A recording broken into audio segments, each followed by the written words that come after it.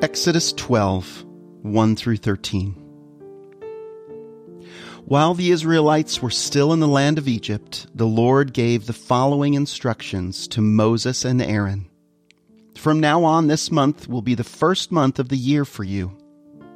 Announce to the whole community of Israel that on the 10th day of this month, each family must choose a lamb or a young goat for a sacrifice, one animal for each household. If a family is too small to eat a whole animal, let them share with another family in the neighborhood. Divide the animal according to the size of each family and how much they can eat. The animal you select must be a 1-year-old male, either a sheep or a goat with no defects. Take special care of this chosen animal until the evening of the 14th day of this first month, when the whole assembly of the community of Israel must slaughter their lamb or young goat at twilight. They are to take some of the blood and smear it on the sides and top of the door frames of the houses where they eat the animal.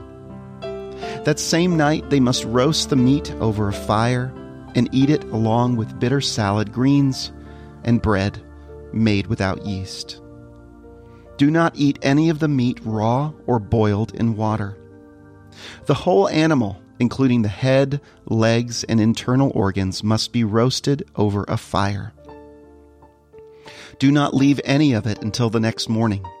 Burn whatever is not eaten before morning. These are your instructions for eating this meal. Be fully dressed, wear your sandals, and carry your walking stick in your hand. Eat the meal with urgency, for this is the Lord's Passover. On that night, I will pass through the land of Egypt and strike down every firstborn son and firstborn male animal in the land of Egypt. I will execute judgment against all the gods of Egypt, for I am the Lord. But the blood on your doorposts will serve as a sign, marking the houses where you are staying. When I see the blood, I will pass over you. This plague of death will not touch you when I strike the land of Egypt.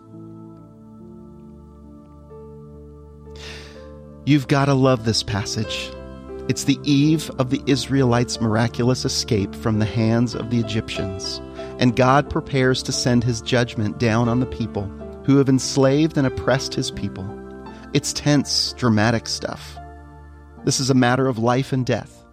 And if the instructions are not carried out to the letter, then death will come to the firstborn of the house.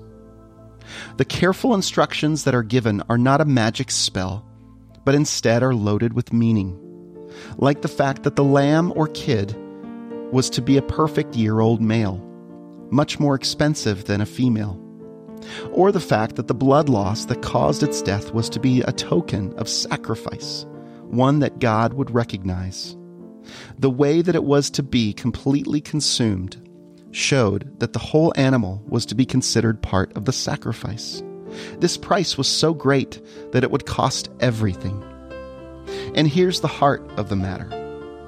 God's judgment was due on a whole bunch of people who had done wrong.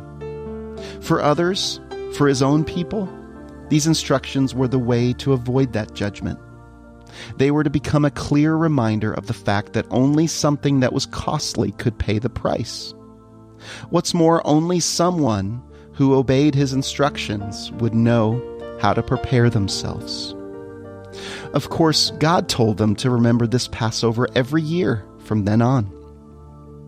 These lessons were so important they needed to be reinforced again and again.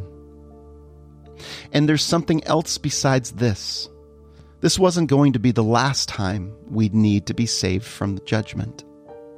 Again and again and again, he has come to save us.